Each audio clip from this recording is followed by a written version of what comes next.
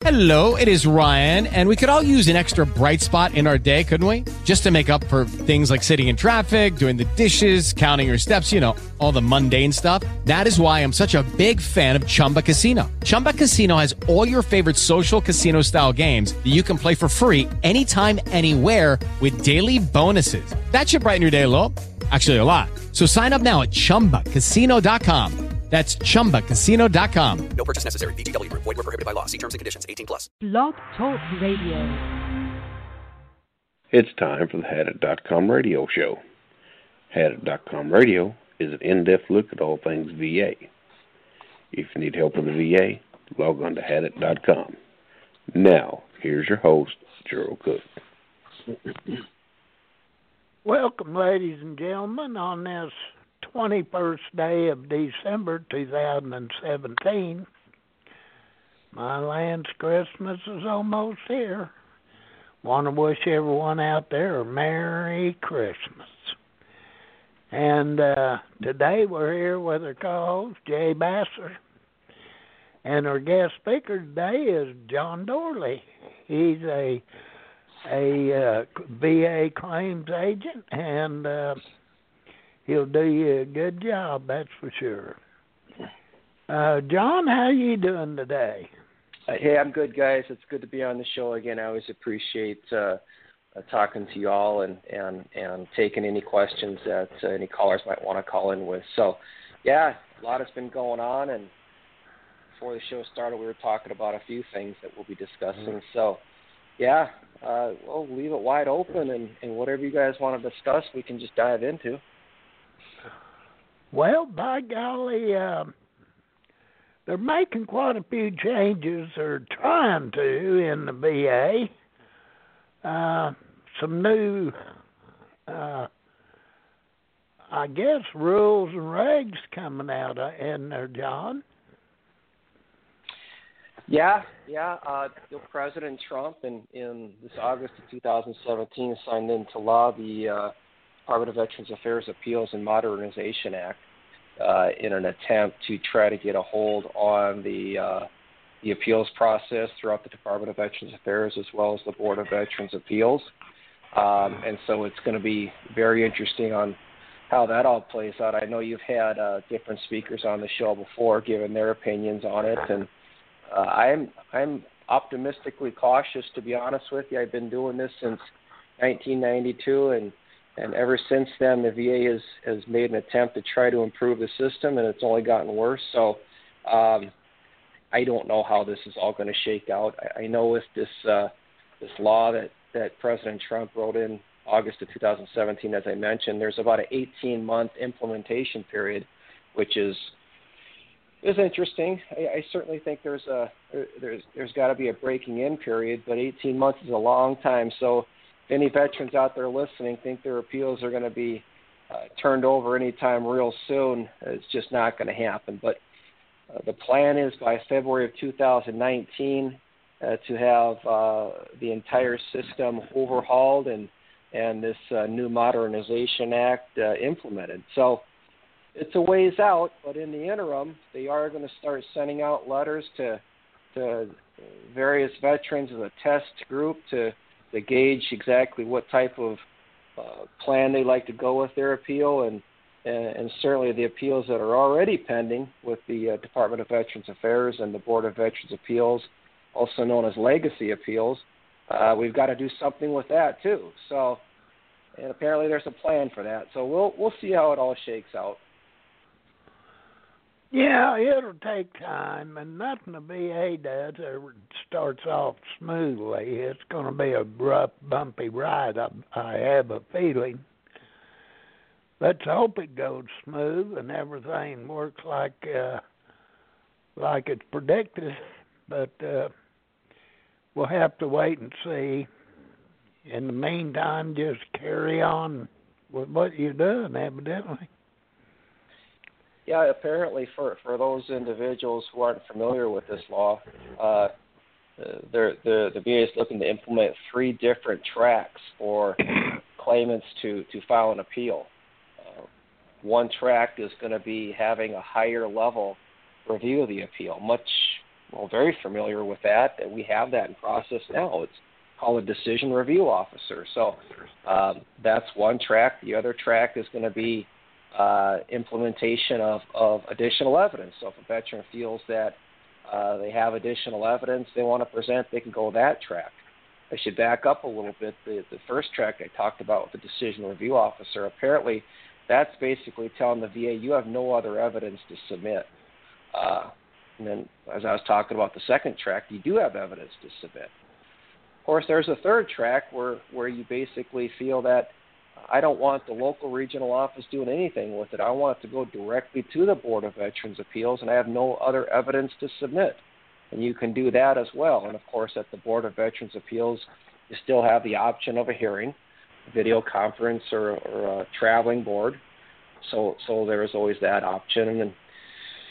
And then to make it even more complicated, as I mentioned earlier, there's the legacy appeals. Those are appeals that are currently in place. So they have options to try to figure out what they want to do with those as well. So like I said, it'll take a long time for the implementation of this program. I personally haven't had any of my veterans come to me and say I got a letter from the VA concerning this new implementation. I understand there are some letters going out as a test group, but I basically tell my clients, when you get that letter, let me know, and we'll react from there. Yeah, that'd be the best thing to do. I would certainly take the cautious road because some of these new programs, they start off with a bumpy start, and until you get to learning, the VA's got their own way of thinking, and so does everybody else. And so you want to weigh all the choices you have and weigh them carefully. Look at your claim. If you feel there's going to be somewhere down the road additional evidence that you're going to come up with, then you got to take all that into consideration. Yep. You have to be very careful with this new plan, and certainly any claimants out there that are going to be filing an appeal or have an appeal pending. When you get that letter from the VA asking you to select the different tracks, you want to make sure you select the right one. One of the things that a lot of individuals who have studied this Modernization Act aren't too happy about, apparently there's a situation where when the Board of Veterans Appeals gets it, there's no duty to assist any longer. For a little history on the duty to assist, in November of the year 2000, the Veterans Claims Assistance Act created a program where the VA had a duty to assist all claimants with respect to development of their claims. Now, this is still going to be the case, as I understand it, with the local regional offices, but when your claims get to the Board of Veterans Appeals under this Modernization Act, the Board of Veterans Appeals will no longer have an obligation to perform a duty to assist. And that can be important because certainly with a duty to assist, one of the laws is that the VA has to absolve all responsibility to try to collect federal government records, whether it's VA medical center records or personnel records or different studies and projects that were done throughout our military history. So those are the types of documents that sometimes it's very difficult for the common veteran to lay their hands on, or even attorneys or agents, whereas the Board of Veterans Appeals has the mandate to dive into those types of repositories and get them much easier. So the unfortunate part about this Modernization Act, as I understand it, is the duty to assist is going to go bye-bye with respect to the Board of Veterans Appeals. The advocates really feel like that's a small price to pay, because overall that's going to streamline the claims process and get claims done a lot sooner than later. I'm on the fence about it. I think the duty to assist is important with the Board of Veterans Appeals, but I just wonder if giving it up will create an overall good. So it remains to be seen how it's all going to shake up. But the bottom line is that it is what it is. The law has been passed, and we have to play with the cards we're dealt with. Well, that duty to assist, to me, if veteran loses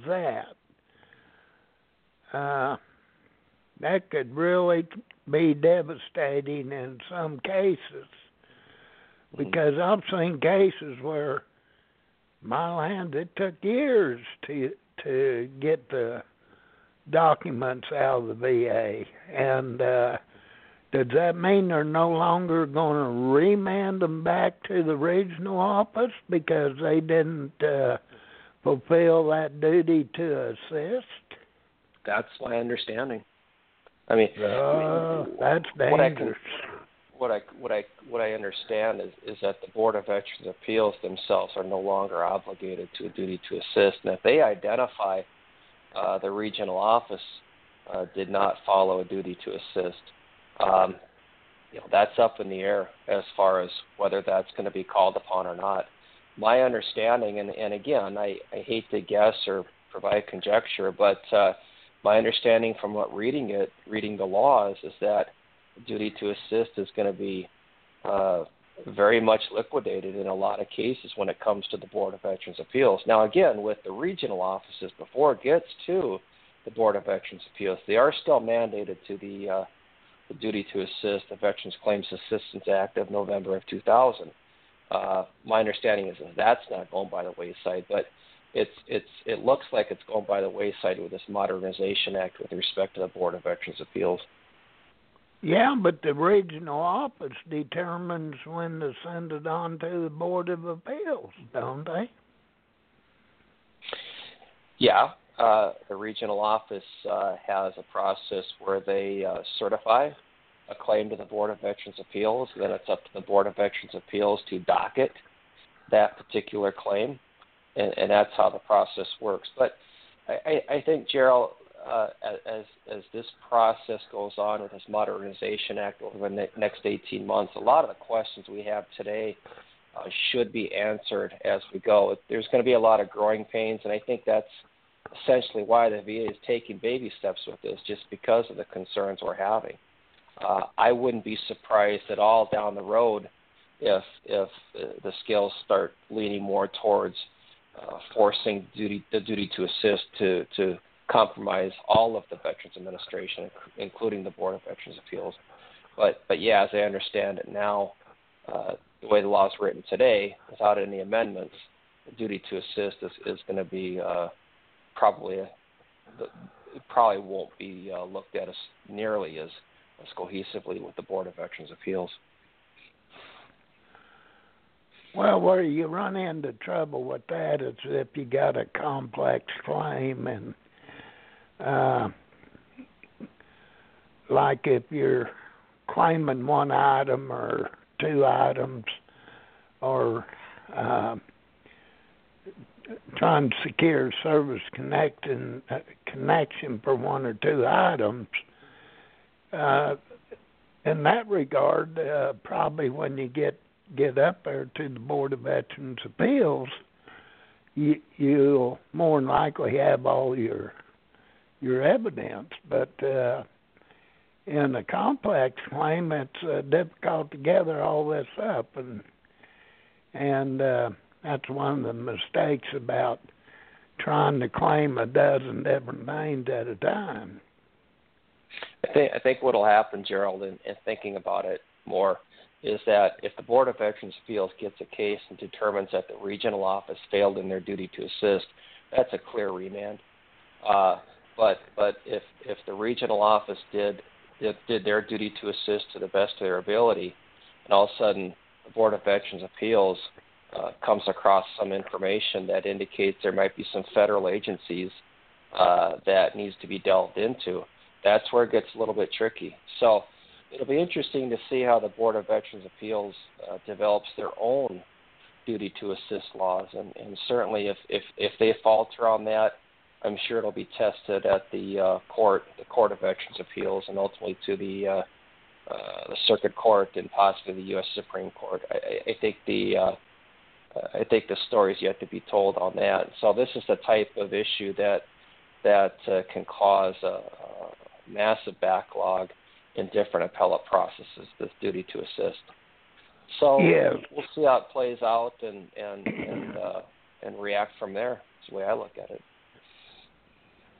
Well, I think it's something that will sort itself out over a period of time. Now, how many veterans are going to suffer from it until it gets to where it should be? I believe you're right. I think that they'll reach a point where they'll come back and say, look, we have to remand this back. It's so obvious that the regional office didn't fulfill the duty to assist, and we're no longer in that business, so we have to send it back. But that was one of the purposes of the bill, wasn't it, to keep from sending it back, and that'll make, unless they give the veteran the benefit of the doubt, and here's what we're going to do, because the regional office failed in their duty to assist, we're going to add and credit this veteran. That could happen. I don't know. Like you say, we'll have to wait and see. I would hope that, if at all possible, Board of Veterans' Appeals remands would go by the wayside and they just simply rule in favor of the veteran. If the regional office doesn't do their job and the preponderance of the evidence is in favor of the claimant, then why remand it? Just grant the claim based on CFR 3.102, reasonable doubt. So that'll clear a lot of cases. I would agree, yeah. That'd be more logical with my way of thinking, because I was talking to someone there at, where was it, appeals management team or some. Anyway, they told me they'd had as many as veterans having their claims remanded 13 to 15 times. Now, that's ridiculous. I haven't heard that many times, but I have had cases that have been remanded 2-3 times. I tend to place the onus on the part of the representative or the advocate working with the veteran. I've always said if you put a really tight claim together, 9 times out of 10 you're going to win the claim. If you get multiple remands, I start to wonder, can it all be the fault of the regional office, or is it the evidence is not being submitted by the advocate as well? It gets to be a little bit tricky. I certainly am not putting the blame on the advocate or the veteran, but the majority of the blame goes towards the regional offices, because ultimately that's why a claim is remanded, because the VA regional office did not do their job in some form or fashion. But I guess I've always been of the opinion that if a veteran and a well-qualified advocate put the best possible evidence together, put the tightest claim together, most of the time you can win that at the regional office. If you don't, then it goes to the Board of Veterans' Appeals, and if you have that solid claim, again, 9 times out of 10, my experience anyway has been the Board of Veterans' Appeals will rule in your favor. Yeah, right.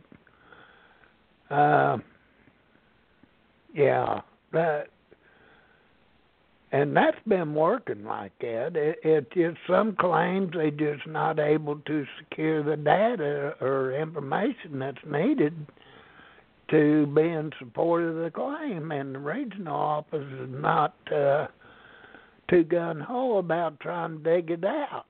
You know, my God, you've seen pictures of their files. You got to go through a lot of data, and sometimes files are not where they're supposed to be, and that really presents a problem. Yeah, and I know you've personally had that case go on with your situation as well, Gerald. We've talked about that before, but one thing about the regional office is they are mandated to do very specific things when it comes to developing these disability claims. More often than not, when claims are denied, I peruse through the VA claims file.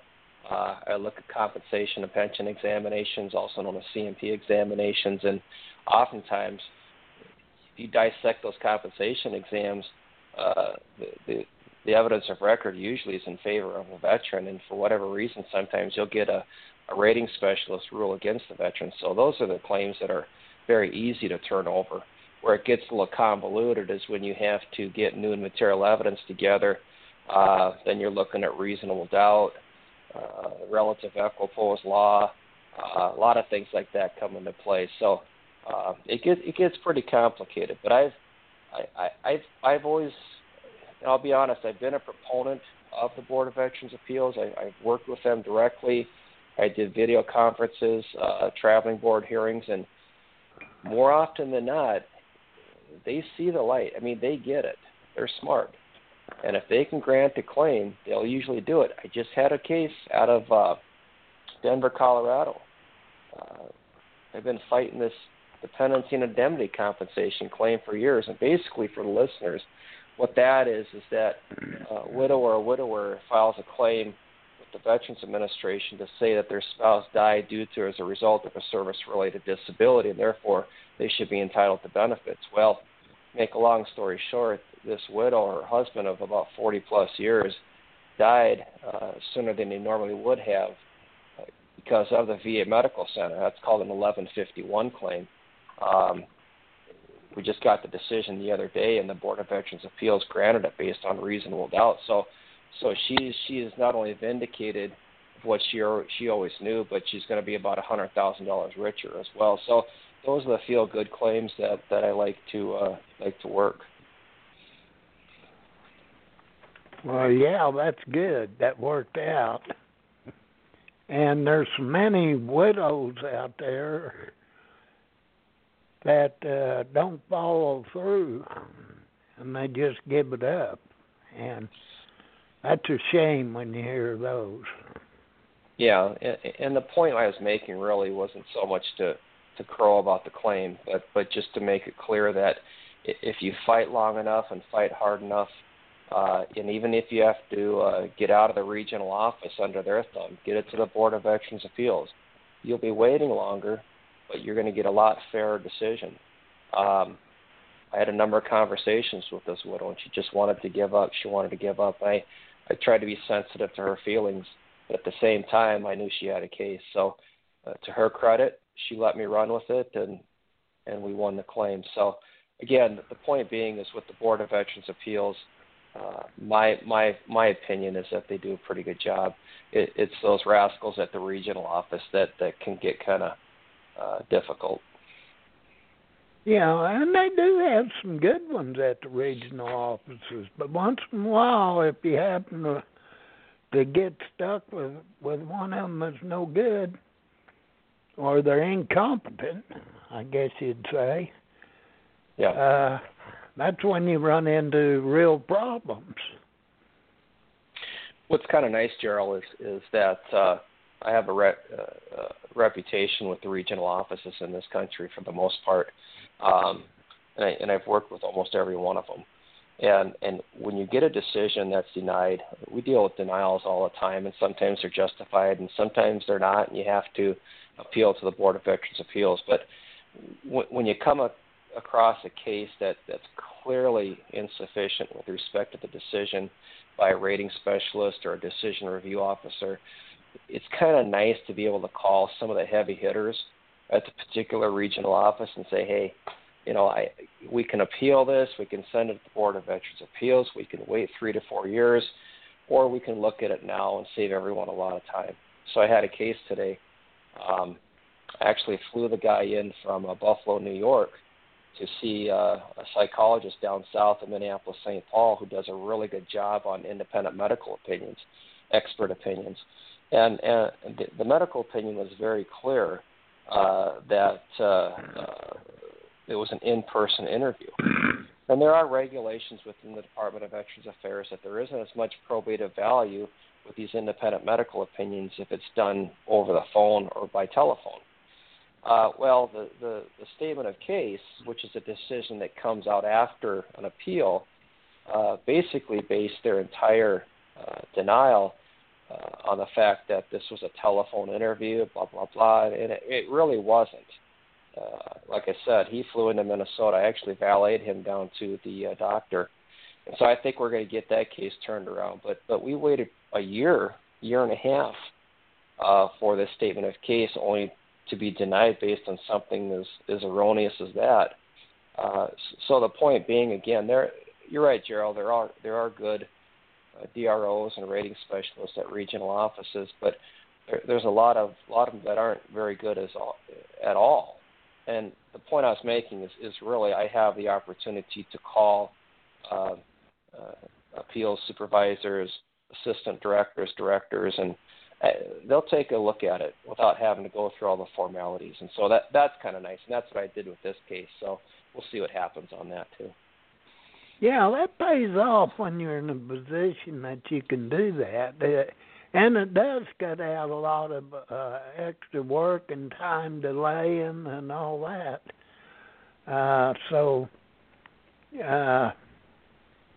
And you know, when you look at the statement of case, if it has very much validity or not, and or if they're asking for some off the wall stuff that don't make sense.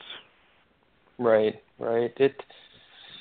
Well, what I like to think, Gerald, is that when I get a statement of case, if it's a case that I've not worked with before, and if I'm looking at a file for the first time, I look at some statement of cases or decisions, and I think to myself, yeah, I would have denied this claim too. One of the ways I win these claims is I put my feet in the shoes of a decision review officer and try to get into their head and with the rules and regulations and find out exactly why they denied it, and oftentimes I agree with it. So then we go to the next step. How do we change their mind? What kind of new material evidence do we submit? What kind of laws do we present? How do we argue this? Do we go with an informal conference? Do we go with a formal conference? Do we go with, as I mentioned, new material evidence? So there's a lot of options. Or, in some cases, just a call to the director of the regional office if their decision review officer made a clear and unmistakable error. I've never had upper management not thank me for bringing it to their attention first. Last thing they want to see is a remand. If a regional office gets a remand, I would agree, yeah. It's like a tick mark against them. They don't want to see remands because if the BVA remands a claim to the regional office, it's like a tick mark against them because they did not do their job in some form or fashion. Well, yeah, it would affect their bonus program overall, I would think. Yeah, anytime you put your hand in their pocket, I mean, they get a little bit excited about it, and I don't blame them. So, no, I think maybe we talked enough about the Appeals Modernization Act. We can talk about other things too, but I think that's just one of the heavy-hitting things that's going on in the veterans community at this point in time. If anyone wants to call in, if they're listening live now, that would be great. Let me give out our call-in number. If anyone has a question or comment, our call-in number is 347-237-4819. Now that call-in number once again is 347-237-4819, and then when prompted you can hit number 1, and that'll put you right in the queue with us. And when we see you there, we'll try to get you on the air here. So.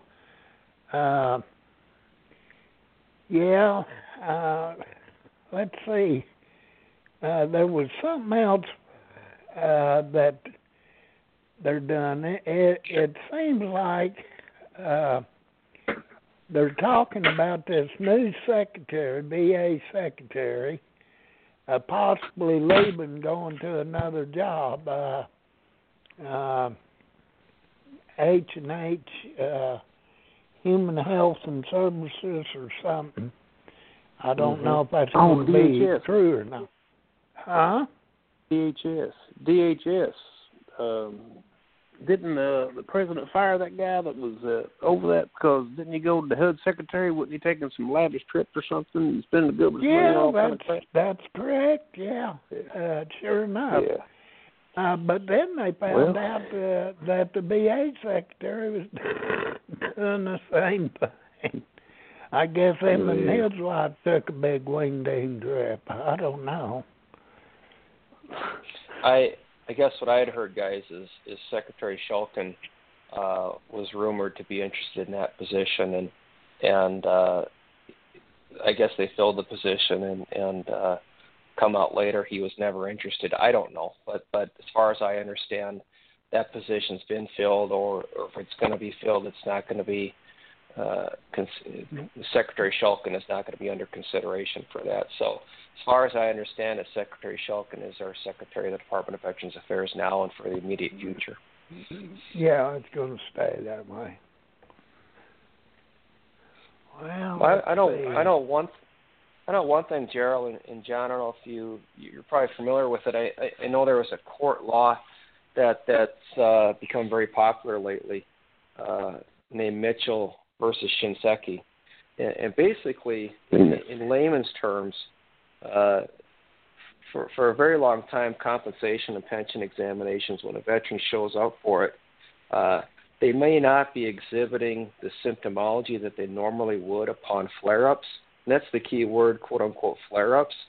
So what Mitchell v. Shinseki basically states is that a veteran can go in for a compensation exam. Let's say they have a bad knee, and they're having some pain with the knee, but the range of motion in general is pretty good. So they may rate the knee at 10% based on another law called DeLuca versus Brown. It basically states there's objective evidence of, DeLuca v. Brown.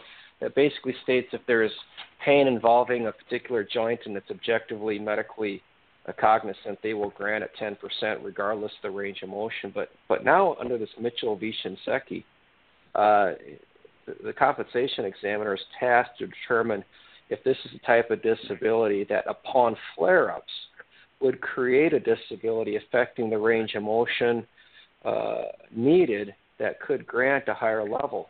And the law says 20% would be appropriate if in fact there's range of motion issues, fatigue, instability, irritability with a particular joint under this Mitchell law. So that's been very interesting. So I guess I would just get that out there to all veterans that are listening. If you're rated 10% for a particular joint under DeLuca v. Brown, pain, and that you can develop flare-ups where the issue is a lot worse than it normally is, especially if you were to show up at a compensation exam and happen to be just a good day, you want to reopen that claim for upgrade based on Mitchell v. Shinseki. Get at least a 20% rating out of that. Oh, that could be real helpful to a lot of veterans. Yeah, there's thousands of veterans out there sitting at 10% for a particular joint and only got the 10% based on the DeLuca v. Brown law. And I think that, and the VA is not going to come knocking on your door asking you to upgrade. You're going to have to initiate that on your own. So feel free to contact your National Service Officer, your County Veteran Service Officer. If you have an agent such as myself, call that person, call your attorney, or initiate action on your own with the VA. I always tell veterans, get an agent, get an attorney, or get some sort of advocate on your behalf.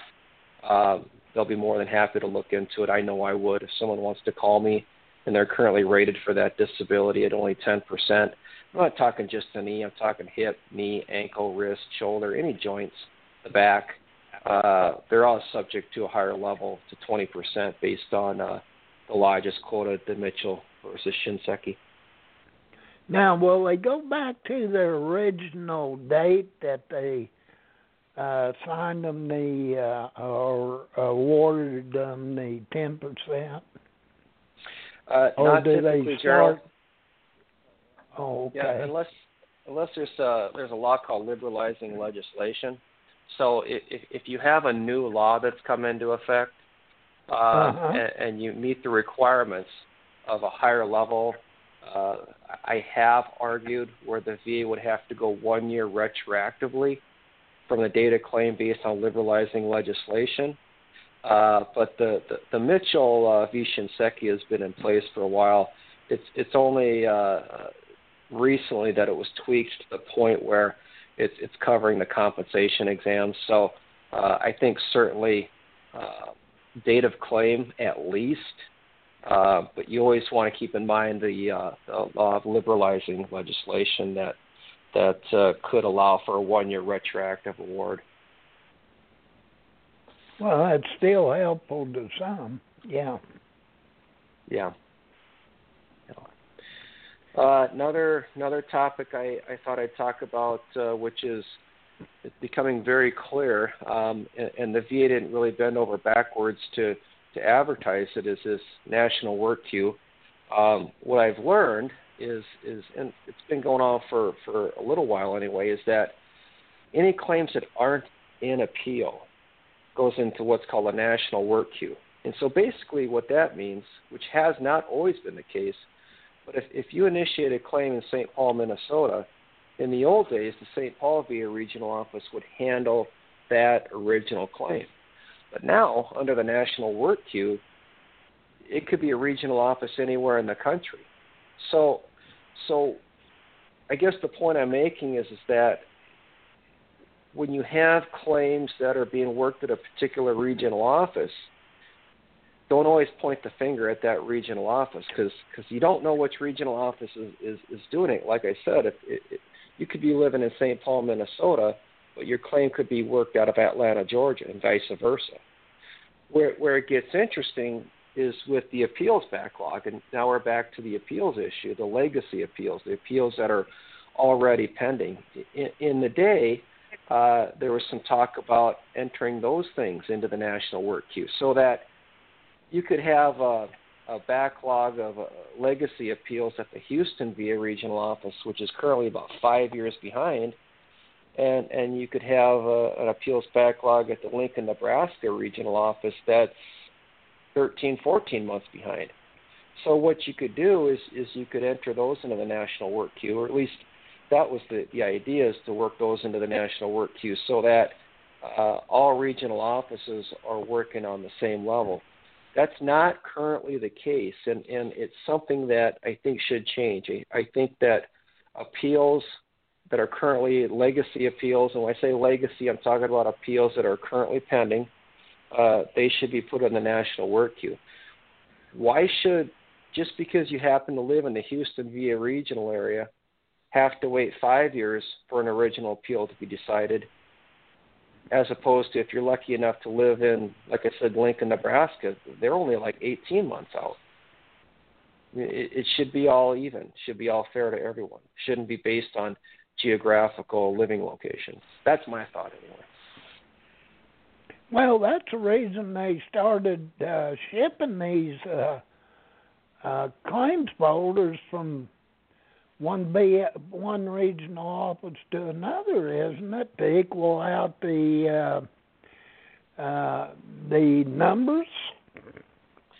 Yeah, they try to do brokering. That's what you're talking about, Gerald, is brokering to your sister regional office. So, again, I'm in Minnesota, and so I'm familiar with the St. Paul VA regional office. I know at one point in time the Denver VA regional office was their sister site for brokering claims. So if St. Paul was overburdened and they had a regional office like Denver that wasn't as overburdened, you could shift claims to that regional office, and you would basically, the regional office in St. Paul would have to share some of their budget money with the Denver VA regional office. I mean, they actually took payment to do those claims. So there has been brokering in the past.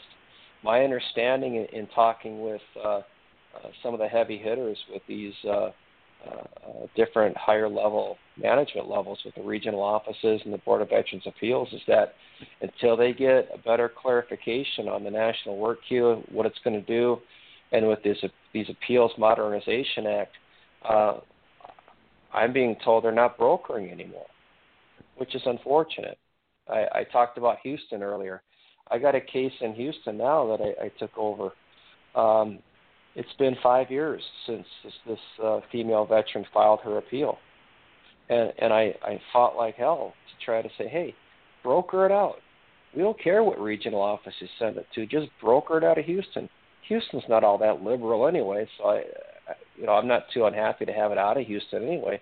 But waiting as long as she has, and they just won't do it. They can't. Their hands are tied right now. So, that's unfortunate. But you're right, Gerald. In the past, in the day, they could broker claims back and forth, but I'm being told that's not being done anymore. Ah, that's interesting. Mhm.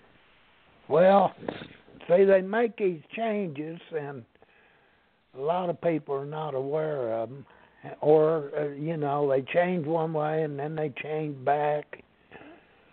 My lands, I've seen them change forms from be the same number, form number, only you'd have an A, and they needed a B because A no longer any good. And so it's nearly impossible to keep up with, especially for a lay person, a regular veteran. Unless he's trained in it, and you do it daily, where it's kind of halfway fresh in your mind. Say, oh, I remember that. Yeah, they did something. You know where to look it up and see what the rules are again.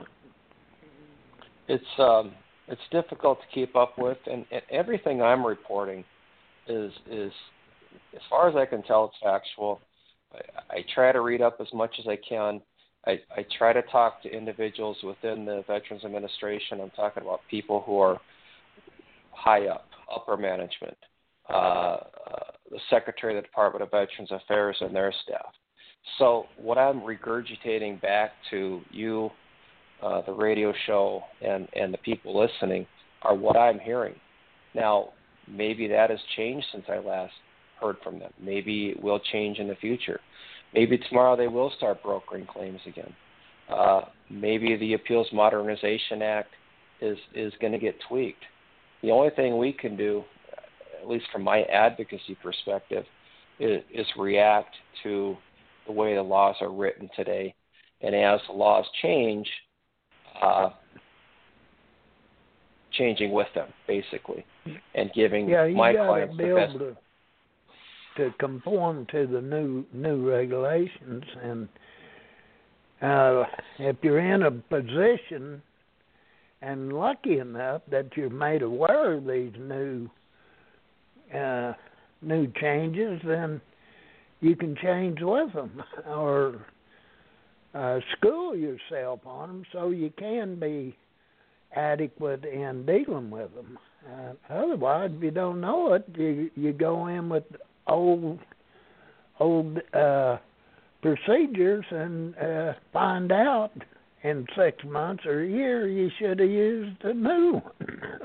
Yeah, and what's interesting, Gerald, is that as I work with these different regional offices and I talk to different people, decision review officers, appeals coaches, people who work in the trenches and are in the know, you start to develop an understanding of some of these individuals who really know their stuff. I mean, there are some very sharp, committed VA officials out there. And I take note of that. And one of the things I ask them when we're talking about claims, they said, can I use you in the future? If I have a question I need to bounce off someone, and I consider you to be very knowledgeable. And they're more than happy to do that. I mean, I've got a list of different decision review officers throughout the country that I can call, and they'll get back with me and say, this is what I've heard. What's your opinion on it? So, advocacy 101 with me is being open to listening to the people you're trying to get benefits out of too. Occasionally they teach me something. Yeah, I mean, occasionally they teach me something I didn't know. Like, wow. So, I mean, opening your mind to everything is very important. As an advocate, I never try to say I know it all. It's my way or the highway. I always keep my mind open for different laws, rules, and regulations that come out. And occasionally I see something that's like, wow, interesting, and I didn't know that. So I've always said to my clients, 99% of it I'm going to know off the top of my head. The other 1% I'm going to be able to find in a book, or I'm going to be able to call certain individuals to find out for sure. I mean, that's the way I've always felt about advocating for my clients. Well, it's a lot of research just stay up to date on the different changes. It is. I can certainly realize that. Have you found that you get sometimes one regional office is not up to snuff with the new changes where they should be? Oh yeah, and what's frustrating really, Gerald, is as I was talking about earlier, this national work queue. Before they had the national work queue, when you had cases that were not in appeals yet, you got a pretty good feel for the different regional offices that were up to snuff or not up to snuff. With this national work queue, for instance, I had a case, veterans out of Seattle, Washington, and I had a few issues with the Seattle VA regional office before, but they boogered up this one case so bad, and it happened to be out of Seattle again. It just reemphasized my mind, oh my God, this regional office, what am I going to do with them? Come to find out, it was in the national work queue. This case wasn't even buggered up by Seattle, it was buggered up by Indianapolis, which made a lot of sense because I've had a number of issues out of the Indianapolis regional office as well. I'm not picking on these regional offices. I'm just calling a spade here. So yeah, the national we work have queue a caller here. John, let me see if I can get him in the queue. Caller, you have a question or a comment? 303 area code. Yes. Can you hear me? Yes. Go ahead. Yes, I was calling in. This is Ron from Ohio, and actually John is my representative. Oh, hey, Rod. yes. Good. Ron Denver? Yeah, I'm listening to the show and always of interest to me, but you were talking about the regional offices, and you know my past. I filed a claim back in 2007 and went all the way to Washington and had it reviewed. And, of course, now I'm in remands, which doesn't surprise anyone on the show, I know. But hearing the discussion about the regional offices, John, and I think we've had this discussion before, but I'm not sure if this is new, what you're talking about tonight with the other regional offices actually reviewing these claims. And you know, my experience with the Cleveland regional office has not been good. Right. Is it possible to request a change of venue? The simple answer is no. I can go into detail on that. I know in your case, Ron, and I won't get into too many specifics since we're on a national radio show, but your case has been remanded since it's on appeal. It will stay at the Cleveland VA regional office, as opposed to those new claims we filed earlier, which were successful. They could have been through a national work queue at any point in the country. But in answer to your question, yeah, in a perfect world, it would be nice because as advocates, attorneys, agents, national service officers, county veteran service officers, we get a good feel for the different regional offices that do the best job. And so if it was a situation where we could say we want our case to go to VA regional office A and B, but not C, D, and E, that would inundate and overinflate those particular regional offices, and they wouldn't be able to handle it. So what they try to do is in the day they keep every case at that regional office of the geographical area. But as I talked about earlier with the national work queue, they're trying to spread it all over the place. So, and I can't even tell you for sure, Ron, if those new claims we filed were adjudicated out of Cleveland. The VA does not advertise that. All I know is we want them, that's for sure. So that's a good thing. Right. That was my next question, if you knew if they were sent away from Cleveland or not. You did a wonderful job on that for me, John. I appreciate all the help that you've given. And I have to tell you, fighting my own personal claim and doing it for 10 years, at one point I did hire a representative who unfortunately just dropped the ball, and I had to let him go. And it put me and it was at a key spot in my appeals process, so I had to go it alone. I didn't feel I could bring in a new representative at that point and get him up to speed, when I was heading off to Washington. So my wife and I went there and did it ourselves.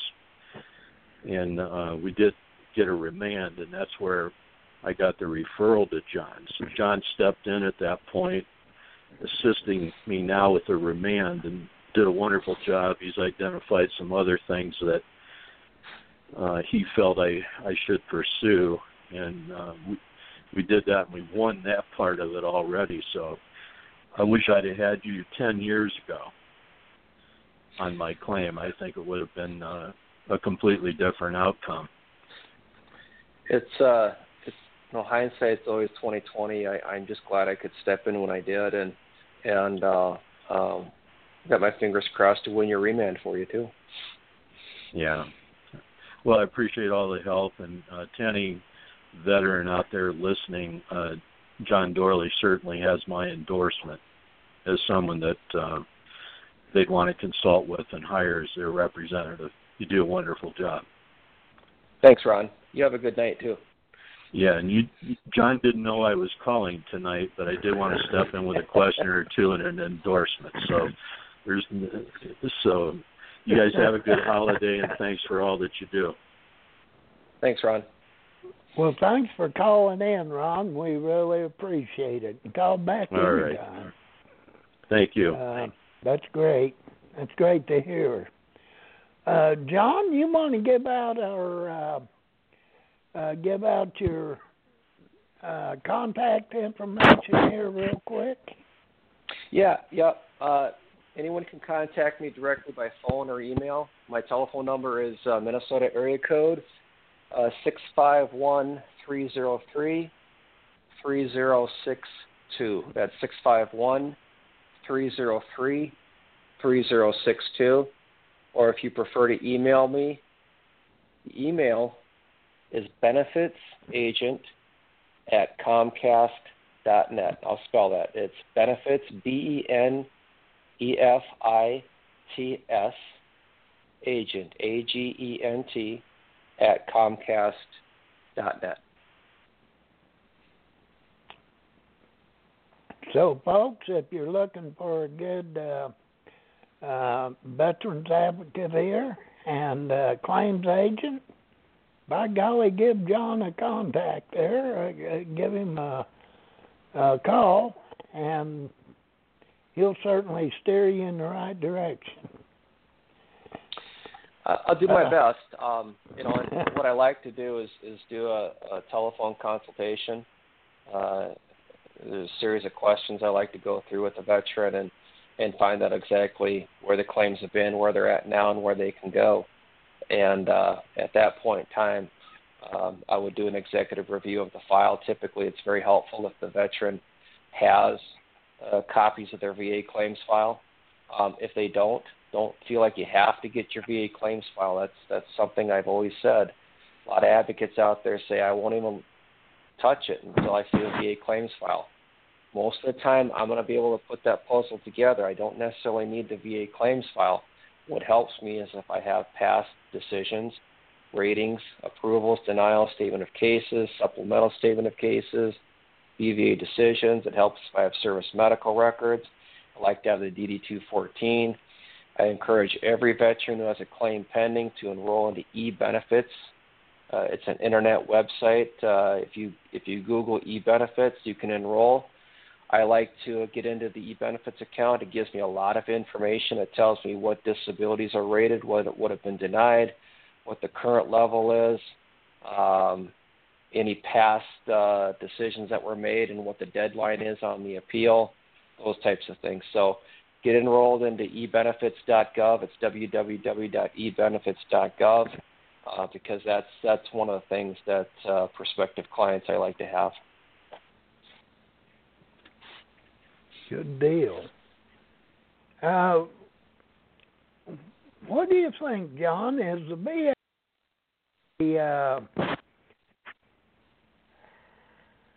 a effort to actually work with the veterans? You know, we have a lot of veterans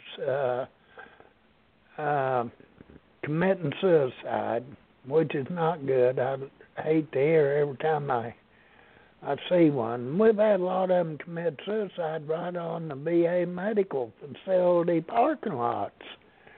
Mm-hmm. It's a sad scenario. Do you work with a lot of veterans that have PTSD? Absolutely. I've been working with veterans since 1992, and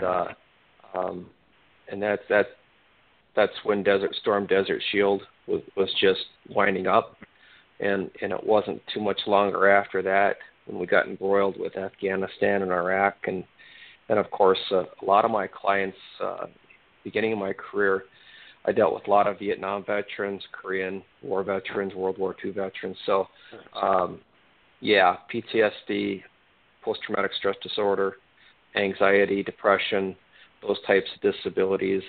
I've got quite a bit of experience dealing with that, not only secondary to stressful instances on active duty, whether it's combat experience or military sexual trauma, personal assault, but also psychoses that are secondary to their service-connected disabilities. I've got veterans who haven't seen any combat, who didn't suffer any type of psychosis on active duty, but they're severely depressed or have severe anxiety due to their bad back, their musculoskeletal conditions. Maybe they have cancer that's secondary to Agent Orange, 30, 40, 50 years after the fact. And they have deep depression because of that.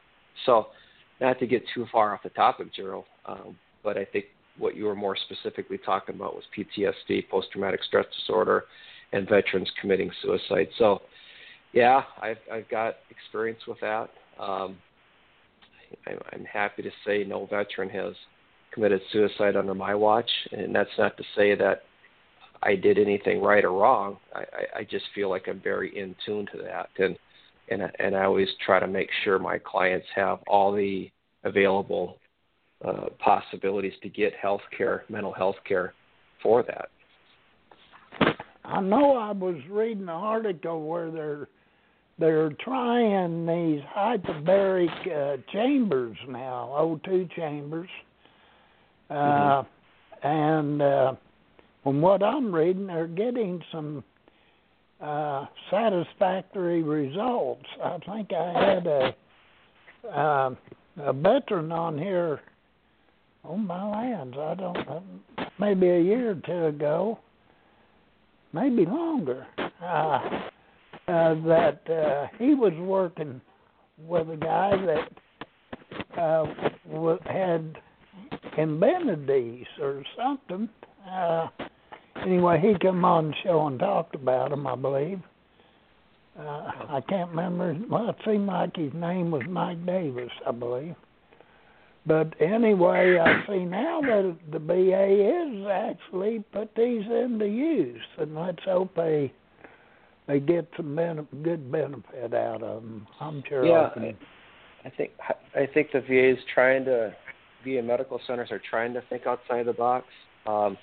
I know hyperbaric chambers have been looked at as far as alleviating PTSD symptomology. I know medicinal marijuana has been talked about and possibly being implemented into the VA Medical Center. Currently it's not. But on the other hand, they're very aware of the opioid crisis as well.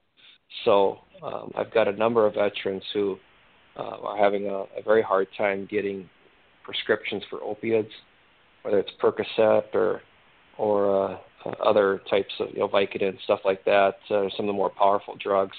The VA is very, very concerned about issuing those types of drugs in mass quantities. I think there's other options, certainly for PTSD, rather than drugging veterans with different psychotropic medications, hyperbaric chambers, medicinal marijuana. Those types of things should be looked at. Acupuncture, maybe. I don't know. It'd be interesting to have a guest on the show, maybe that's suffering from PTSD, who has a good knowledge of how the VA Medical Center is handling these things. I don't have PTSD, thank God, but listening to veterans for the past 26 years who do have it, I like to think I have a pretty good understanding of what's going on there. Yes, you can usually tell when you're talking to them. I think it's a lot of it is brain damage, whether, no matter how it occurred, Right. It reverts back.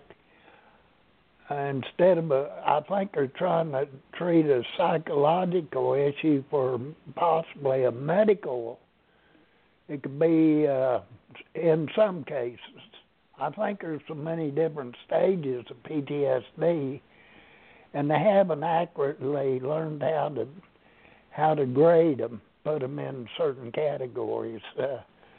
There's some that's severe, plumb to mild, and when you get into some severe cases, I think it's probably, if they, in the end, ultimately they'll determine that it's possibly a physical disorder. They've got lesions in their brain or something,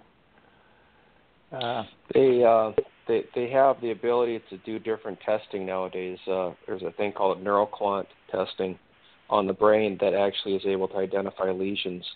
And typically that falls into traumatic brain injury, blast explosions, falls, stuff like that. So they're able to actually physically do a scan of the brain under a neuroquant and find out, okay, here's a lesion, therefore we diagnose TBI. Whereas now, it without doing the neuroquant or some sort of scan, it's pretty much up to the specialist, the physicist, or whoever's doing the actual testing for the TBI to say whether this is a TBI or it's not a TBI. Well, they are working on it, so let's hope. When they come along and cut these opium medication off just cold turkey on a lot of veterans, that put a lot of them in a world of hurt. I don't know why they didn't use a weaning process of some sort. Well, if they're addicted and they're not weaned off, that's trouble. That's trouble, yes it is. Yeah, it's trouble. So, no, I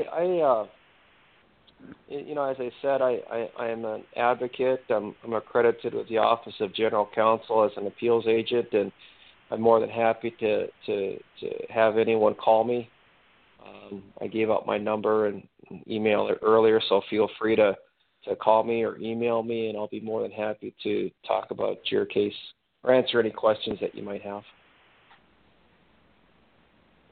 Do you see any new issues cropping up here among veterans?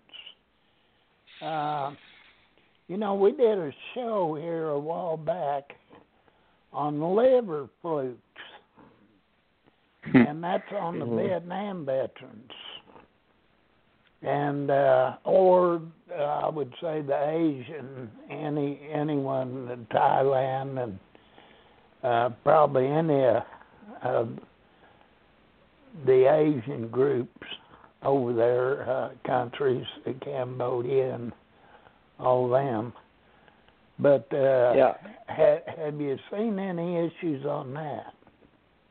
I haven't had any personal experience on it. I haven't had any cases where I've actually adjudicated or developed these types of claims. I am familiar with the what you're talking about, though, Gerald. I have read a few articles on those types of disabilities in countries like Vietnam and other Middle Eastern countries, Southeast Asia countries that these parasites are systemic to that part of the country, and they get into the system and they stay there for many, many, many years, and they may never come out. But what we're finding is a lot of veterans who served in those parts of the world are coming with these types of flukes that are attacking the liver, and they're starting to come to realization that these are endemic to these types of countries, Southeast Asia, those types of areas. So, no, I'm certainly keeping a mind out for it, and if any of those types of cases come across my desk, I'm certainly going to develop it as best I can. I don't believe the VA's made it a presumptive yet. I know that someone was working on that, trying to get it to be a presumptive. Of course, the VA's pretty hard-nosed about making anything presumptive. But no, I haven't heard that as a presumptive. I think that would be a number of years off. I think if there's to be any presumptives to Agent Orange, it's probably going to be the ones that they're looking at more closely. Like I've heard hypertension bandied around. I've heard gallbladder disease, those types of things. I expect there to be. Go ahead. One bad note about that is that when it becomes asymptomatic and it shows its ugly self, it's usually in the form of end-stage cancer. So that don't have the accurate testing just to test that. Unless you test all the vets at strength of water, in the east over there, far east, because once you get diagnosed, it's too late. So it goes into your bile ducts and hits your liver, you're done. And in those cases, John, we ask them to be expedited. We run them through. I've got contacts out of the VA that would run them through really quick. And this is all assuming, let's say it was presumptive, we could get it done real quick. If it wasn't presumptive, we could still get it done real quick if we had a good nexus letter from a doctor. And in those unfortunate circumstances where the veteran passes away, if that veteran is married, then the spouse couldn't be accepted as a substitute for the claim.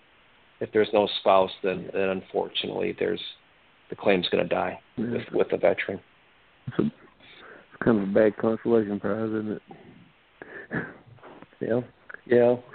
We've been down that road before. What happened with John? Yes, we have. We have. Yeah. I think hypertension will probably hit the books here the first part of next year. That's going to open up a can of worms that, think of all the residuals that come along with hypertension. Heart disease, stroke. Heart disease, stroke, and all the residuals to the heart disease and stroke. That's something that is going to open up a lot of different claims for veterans. Just the residuals boat with holes in it. Good. How many IU vets you got, John? How many IU vets do I have? Yeah.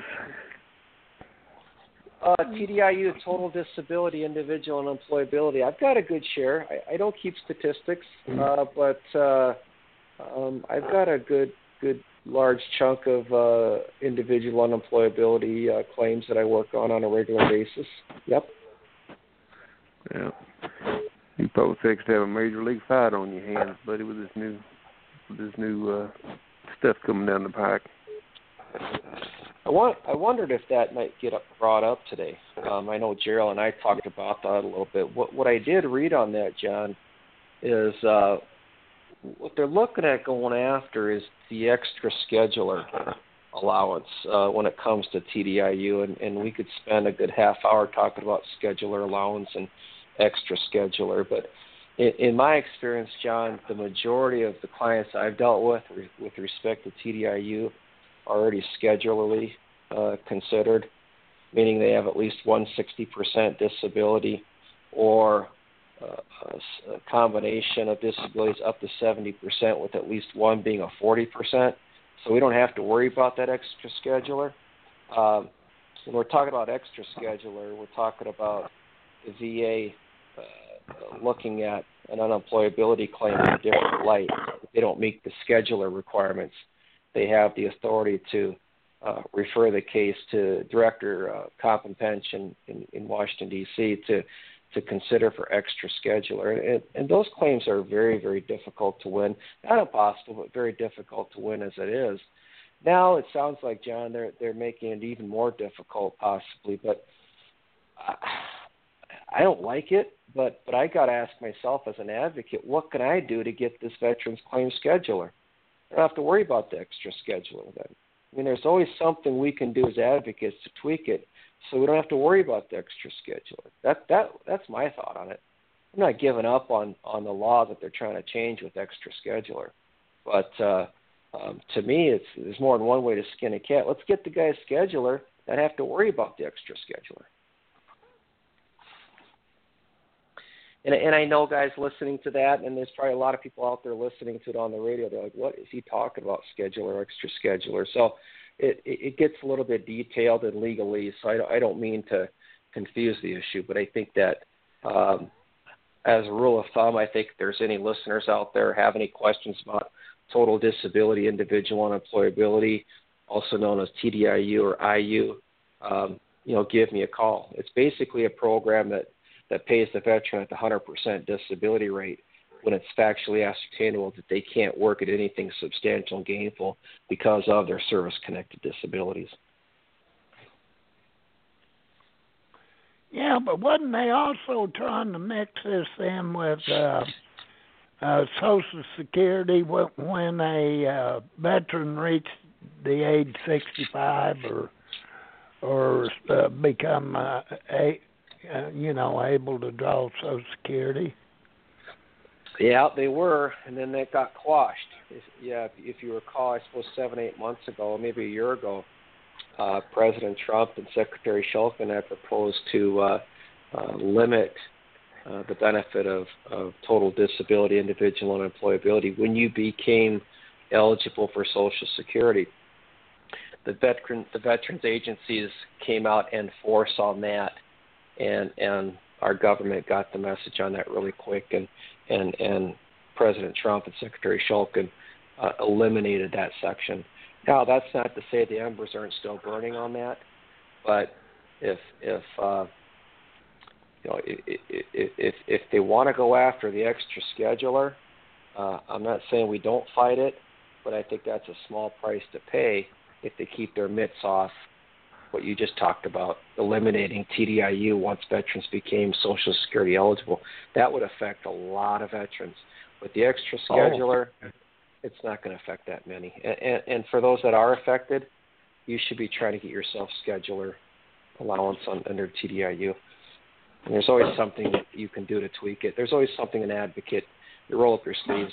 You can get it raised. You can get secondary claims rated. The new law coming out, man. Yeah, we're debating the new laws. So they're going to. But anyway, anything else on your guys' mind? Anything I can answer for you, clarify? Try? Are you free for Christmas? Am I free for Christmas? You got a big Christmas dinner planned? Oh, you're asking if I was free for Christmas. I figured you were going to have me on a show. I'm like, no, I don't think I can do a show on Christmas. I've got my kids, and we're going to enjoy Christmas together and open presents and, put on the Christmas Story on the television, which we do every year, and let it loop for about 5 or 6 hours and and go from there. No, TBS. Christmas Story. I I'm going to have watch asked that. Dorle the other night if he Dorle's never watched it, John. What's that? Dorle's never watched Christmas Story. Oh, you haven't heard of that? Well, that's that. No. Oh yeah. I mean, you got to. I quote almost every phrase from that movie. My kids just look at me looking shoot crazy. Your eye but shoot your eye out, kid. Red Ryder BB gun. Of course, I heard this. Red Ryder BB gun. I heard this year they're changing. I heard this year they're changing the objective. He's going for an AR-15. Oh, that's what I heard too. Fully automatic, no semi-automatic, just fully automatic. Take those guys out in the backyard. Take out the Bumpus's dogs and all that. That's got to be something. Well, that's what you should do, Gerald. Put in the Christmas Story. Watch the Christmas Story. Watch it tonight. Well, and get back. I've seen it in my movie selection, and All right. I never heard about it till John mentioned it. Or I figured it was on, a kiddie movie. Christmas Eve at 8 p.m. on TBS and runs for 24 hours. Yep. Yeah. Yep, fragile. Just remember that word, fragile. Fragile. And you got to get yourself that lighted leg lamp, too. The leg lamp. That they have in the movie. The leg lamp. Would you look Yeah, at that rocket leg lamp. It's a major award. Yep, major award. Yeah, right. I tell you, man, that movie was made in '83, so it shows you how old we are now, don't it? Yeah. Well, guys, anything else? Anything else you want to chat about? No, that's it for today, buddy. All right. We went overtime this time. Hey, it's good to talk to you again and have me on anytime. Okay, thanks for coming on, John. We really appreciate it. And you gave out some really good information today. This is just, all you veterans out there, try to stay up to date on what's going on around you, because my land, things change fast. Right. And also, I think it's important to push your website as well, www.hadit.com, HADIT.com. It's a great website, and the folks that run that are very knowledgeable and very helpful, and there's a good handful of regular visitors on that website. They give out some good information as well, so you can help yourself quite a bit by getting involved with that website. Oh, absolutely. Yeah, they have some excellent moderators and yep. Berta. Oh yeah. My lands, I think she wrote the book on a lot of this stuff. Which, by the way, I haven't heard from her lately. Maybe she's listening, and maybe next time she can call in. Well, that's good. We had her on here, a week or so ago, wasn't it, John? Okay. Probably. I haven't heard her. Yeah, about 2 weeks ago. Was it that long? Yeah. Yeah. Well, she's on 2 weeks in a row. Yeah. It was good shows, too. We do a show with Berta every year because she's experienced and she knows how to handle the end-of-life stuff for veterans, and how to get the DIC and stuff like that, and the claim filed and the substitution and all that stuff. She's expert at it, so we get together to make a folder for the, a death folder. So it's a gruesome show, but I mean, it has to be done. You're right. Not everything is a happy ending for a lot of these things, but we've got people to pick up the ball and run with it. But no, again, I appreciate it, guys, and I guess I'll let you go, and I'll probably talk to you again, and next time I'm on in a month or two. Well, that's good. We might want you on before then. Okay. You got anything planned for New Year's? Yeah, I think I probably do. I'll tell you what, I'll come on anytime you want. I can make time. Okay. Thanks a lot, John. All right, guys. Take care. You have a great evening. Thanks, John. And right, Merry bye. Christmas. You too. Merry Christmas. Bye. Bye. Well, John, that was a really good show. Of course. He always brings the best. Yes. We got some good information there. It'll be a great show for the archives. And Yeah. so I think I want to do a loop on Christmas Day and play a bunch of them. that'd be nice. Yeah. We'll have our own version of Christmas Story. Yeah. That'd be, I think it'd be good to run a bunch of these. Yeah. We could do the history of Had It. T-Bird's done several good shows with us on Had It. And run in some of our other shows.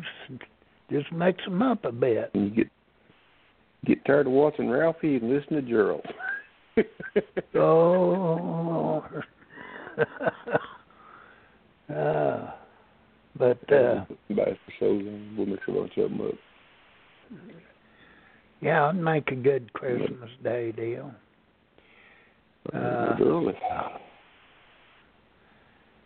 Well, I don't know what else to do here, unless Now you want to let's sing play them a song. No, then I'd run the listeners off and we'll do that. Well, All the dogs start howling in the neighborhood. yeah. Yeah, we can get the birds chirping. It'll be baby ugly. Yeah, Maybe we'll my be shooting at us goodness. before long, before that starts. But anyway, it was a good show, and we appreciate John Dorle coming on for sure. We always do. It was a good job. He does a good job, and he's a good claims agent. He does a good job Good for what his he people. does. And he does a really good job for him. He goes that Right. extra mile. So Good deal. that all pays off. Helps a lot of veterans. So I guess with that, John, this will be Gerald Cook and Jay Bassett. We'll be signing off for now. You've been listening to the Hadit.com Blog Talk Radio Show, sponsored by Hadit.com. All opinions expressed here are the opinions of the individuals appearing on the show and are not the opinions of Hadit.com or Blog Talk Radio. Tune in next time for another edition of Hadit.com Blog Talk Radio and the Ask Basher Show.